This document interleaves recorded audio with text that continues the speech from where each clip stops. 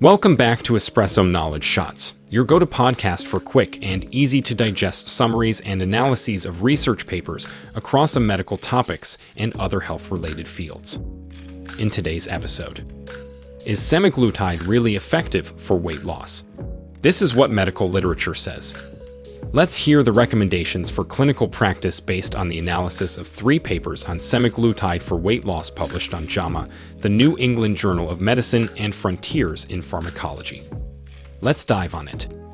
Each study examined the efficacy and safety of semaglutide, but they differed in terms of study design, duration, and focus. The first study, conducted at the Mayo Clinic, a 6-month randomized clinical trial involving patients primarily with obesity. It reported significant weight loss at 3 and 6 months, with 10.9% weight loss after 6 months. However, the main limitation is that this study had a smaller sample size and a shorter duration.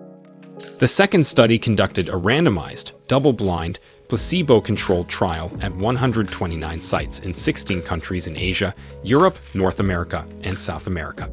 It extended the duration to 68 weeks, providing a more extended perspective on semaglutide's effects in non-diabetic adults. It reported remarkable weight loss, with a mean change in body weight of minus 14.9%, significantly higher than the first study. Additionally, it highlighted improvements in cardiometabolic risk factors. The third paper consists on a meta-analysis, combining data from 8 studies and over 4,500 patients. It confirms significant weight loss effects of semaglutide, with a mean difference of minus 10.09% and improvements in various parameters. However, it also noted increased gastrointestinal adverse events associated with semaglutide. Based on the comparative analysis of these papers, the following recommendations can be made for clinical practice. 1. Consider treatment duration. Clinicians should take into account that longer-term treatment with semaglutide may yield more substantial and sustained weight loss results. 2. Patient selection. Paper 1 primarily focused on patients with obesity, while Paper 2 included non-diabetic adults. Clinicians should consider the patient population when prescribing semaglutide, as results may vary based on baseline health and comorbidities. 3. Monitoring and adverse effects. The meta-analysis in Paper 3 emphasized the importance of monitoring for gastrointestinal adverse events associated with semaglutide. Clinicians should educate patients about potential side effects and provide guidance on managing them. 4. Individualized approach.